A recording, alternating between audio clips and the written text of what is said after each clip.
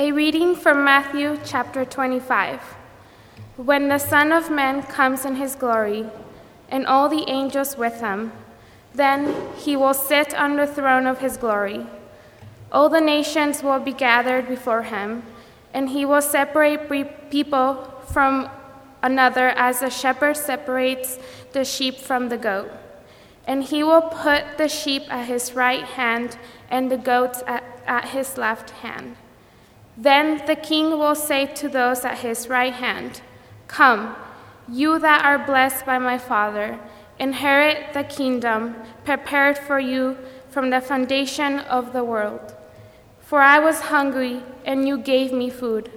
I was thirsty, and you gave me something to drink. I was a stranger, and you welcomed me. I was naked, and you gave me clothing. I was sick, and you took care of me. I was in prison, and you visited me." Let us pray. Lord, make us instruments of your peace. Where there is hatred, let us sow love.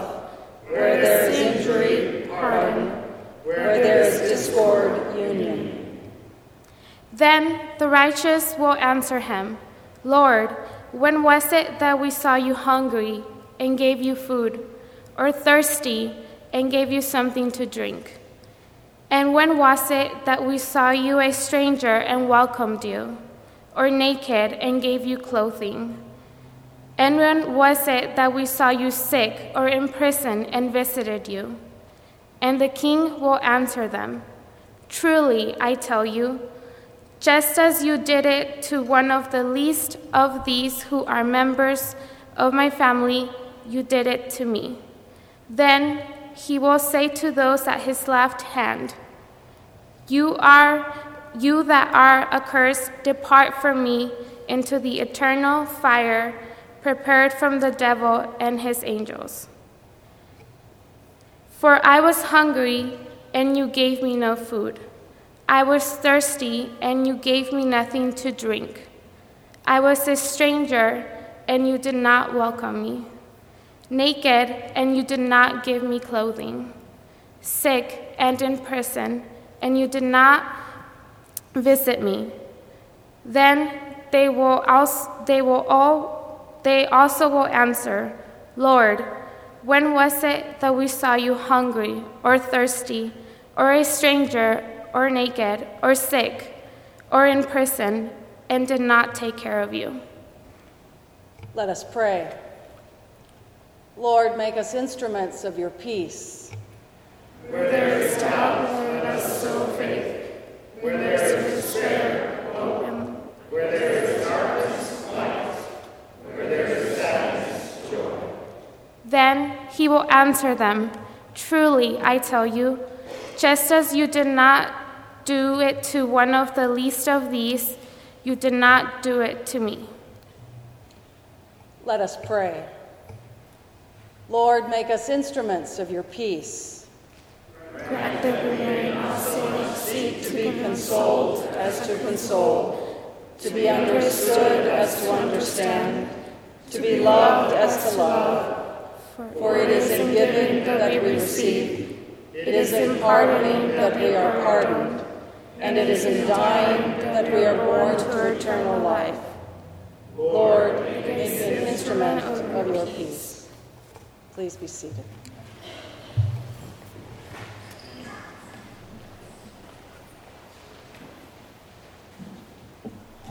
Good morning. Sorry, I'm a little amped up from 4 hours of keeping my undergrads awake. So I'll try to restrain myself a little bit. Let me clear up one misunderstanding. Lauren and Paul Whitman, niece, not wife. Lest that be misunderstood. Wife is here. Brother and sister are here. Mother is here. Niece. Just to be clear. So, we are here to talk a bit about a group called the Appalachia Service Project. The Appalachia Service Project is a home repair ministry in the Appalachian Mountains, Kentucky, Tennessee, Virginia, West Virginia. Lauren and I and a number of others from our church, 29 of us in total, had the opportunity to spend a week there this summer doing home repair work and all sorts of other engaging activities. This is our group, including a group of others from Alabama, from a Methodist church there as well. We had a delightful week. It was hot as blazes and humid, but we had a lot of great time getting good work done. And give you some insights into that work, we had a home that had been burned, and our group did some major reconstruction in that work. We had, that happens to be Lauren's father there with the baseball cap on backwards, trying to figure out how to reconnect the floor components there in that house. We had a group that did work on a shower, repairing a shower and putting a new bathroom into a home. So we had lots of good work going on, and there's another lovely member of my family.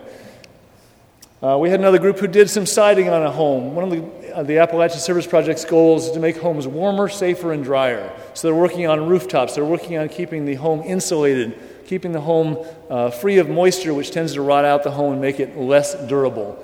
So we had a lot of good work done wrapping the house with what's called Tyvek or house wrap to keep the moisture out and keep the bugs out and keep the warm air in. And finally putting up some siding around the house, my co-speaker, and my favorite niece, putting some siding up on the house again to keep the moisture out of the house, make the house more durable. And my crew in particular did some home repair on a home that had been abandoned, empty for 12 years. The home had been abandoned for reasons I don't thoroughly understand, but they had abandoned it with food in the refrigerator, just unplugged the refrigerator, left it there. So the house was in a significant state of disrepair. The interior walls were in bad shape. There were some rooms that needed to be reconfigured. So we were actually building a wall at this point, making an extra bedroom in the house so that the family of 3, mom and 2 kids, who had been living in a separate home, in a trailer home nearby, could move into this house, a much better house for themselves. But we were essentially rebuilding the house from the inside out. It was quite the interesting project, quite dirty at times, resulting in this sort of phenomena. And this was day 1. It got dirtier after that. And we had a great time doing all this good work, but it turned out there was more to it. This is work on a house. We were there to be working on homes. So homes need a family. We had a family of 3, so we see some of our other families here. Our teams work with different homes, different families. This happened to be a single woman. We had another shot of that family, another group with their family. So we tended to refer to these folks as our families. Got to be a very personal experience. There's mom in the home. She's about 24. The young man in the home to the left in the yellow is Darren. He's 9. And the little girl is 3 or so. So you can do the math, 24 and 9. So mom showed up the first day of work. She had not been there previously. She came to greet us. There were 14 of us working on her home, what was to be her home. She said, "I'd like to share some poetry with you." Kudos to my friends in the English department. Poetry is her tool of sharing and her tool of release. She was a meth addict when she was 14. Excuse me. Had that child at 15. The child died at birth. Heart started on its own 5 minutes later. He's not 100%, but he's pretty functional for a child who'd been dead right after he was born. She refers to him as her miracle baby. Born of a meth addict, she's cleaned up her act. She's back living in the community she was living in. A hard place for her to live, but that's where she has the resources to live, where she can take care of her children. The children are in good shape. She's in good shape. This is a big part of why we do what we do, is because of that connection with the families. And that leads us into a bit of why ASP does what it does. It was really formed to build connections between people and other people. Formed in 1969 by a United Methodist pastor, and initially had 2 groups of people, about 15, working on one home over the course of a summer. This summer, 15,000 people working on several hundred homes across the Appalachian Mountains. Quite a change in scope over the time. And that's really what we're trying to do, is trying to get people together who want to help with people who need that help. All right, so when we got to our center in Tennessee, the staff was describing ASP, Appalachian Service Project, ASP, I'm going to use that a lot, their mission to us. And they said it's not really about the construction. They called it relationship ministry with construction on the side. And that's really what it's about. It's about accepting people where they are, just as they are. So if you take an hour break from working on your family's home to talk with them, that's totally acceptable and even encouraged. If you're really lucky, then your relationship with them continues beyond the summer. You saw me with our homeowner, Margaret, up there, and we've been in contact. We've been writing back and forth. They don't have a computer or anything like that, so we write old-fashioned style and send it in the mail. It's awesome. So anyway, the title for what we're doing today is Home for the World. So the way we see it, there are a couple different types of homes we're going to talk about. There's physical homes and spiritual homes. So what is a physical home? I mean, what do you think it is? It's the building people live in, right? And ASP helps provide that for the families it touches. It fixes up the buildings where people live and gives them a warmer, safer, and drier home, as the slogan says. But a physical home is more than a building where people live. And fixing it up for them does more than just give them a comfortable living environment. To the people of Appalachia, family is pretty much the most important thing. Margaret and her husband, Mike, have lived in this house for decades. They raised their children in it, just all the way. And even though it was completely broken down and it has an addition on it, and when we put the siding over it, it covered up a substantial gap in the wall between the addition and the actual house. But family is really important to them. The closest house to them belongs to Ivy, Mike's sister, and Ivy and Mike were born and raised in that house. So family stays close together, and it's their strongest support system. So fixing up homes for people to whom family is the most important is so much more than a building. It also gives security so that they can raise their children with greater peace of mind. It increases safety and creates a healthy living environment, which to people living with such low income is really important. A solid home is also a confidence booster, and it brings a greater sense of pride to these families. Overall, it makes it so that they have fewer worries and can live a happier life. So then school gets better for the children, and work gets better for the parents.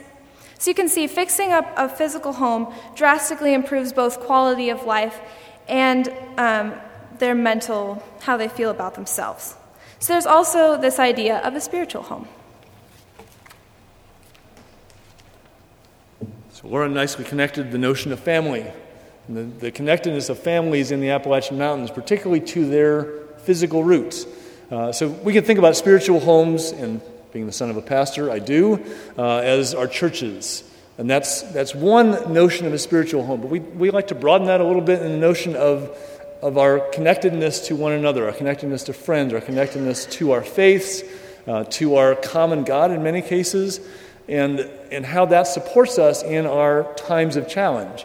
So in addition to how the physical home supports our physical needs, our spiritual, our emotional home connects us to one another, connects us to people who can support us when we're having challenges, and connects us to people with whom we can celebrate. So we have the opportunity to share those kinds of connections through prayer, through fellowship, through worship, through lots of different means. That's also a big part of what we do with our Appalachia Service Project experience. We have the 27 people or 29 people we traveled with this summer. We have the 25 people who were there from Alabama with whom we forged connections. We have the families we work with who we refer to as our families. It's a very personal connection that we'll have connections with years later. And those connections are ones that help us, again, to celebrate our joys, to bear one another's burdens. Another nice scriptural connection for y'all. And we can always be about that building of our spiritual homes, even if we're not traveling in a mission project. And I'm sure that Lauren has some nice ideas for how to do that. So by going on ASP, we answered God's call in our lives to build homes. And I mean this in both the physical and the spiritual sense. We answered God's call to provide a physical home and improve the quality of life for our families, and we answered God's call to create and strengthen spiritual homes as well. And this is a call that we can all answer somehow, and like he said, it doesn't have to be through ASP. We can volunteer with local Habitat for Humanity projects. We can volunteer at CLU's campus garden. We can get involved with on-campus worship and fellowship opportunities. These are great spiritual homes for us. We can also participate in the alternative break trips with the Community Service Center on campus, which are week-long service trips just like ASP. I also went on a trip to Alabama with our winter break trip last spring. So the point is that we can all answer this call of God's to build homes for the world. Thank you.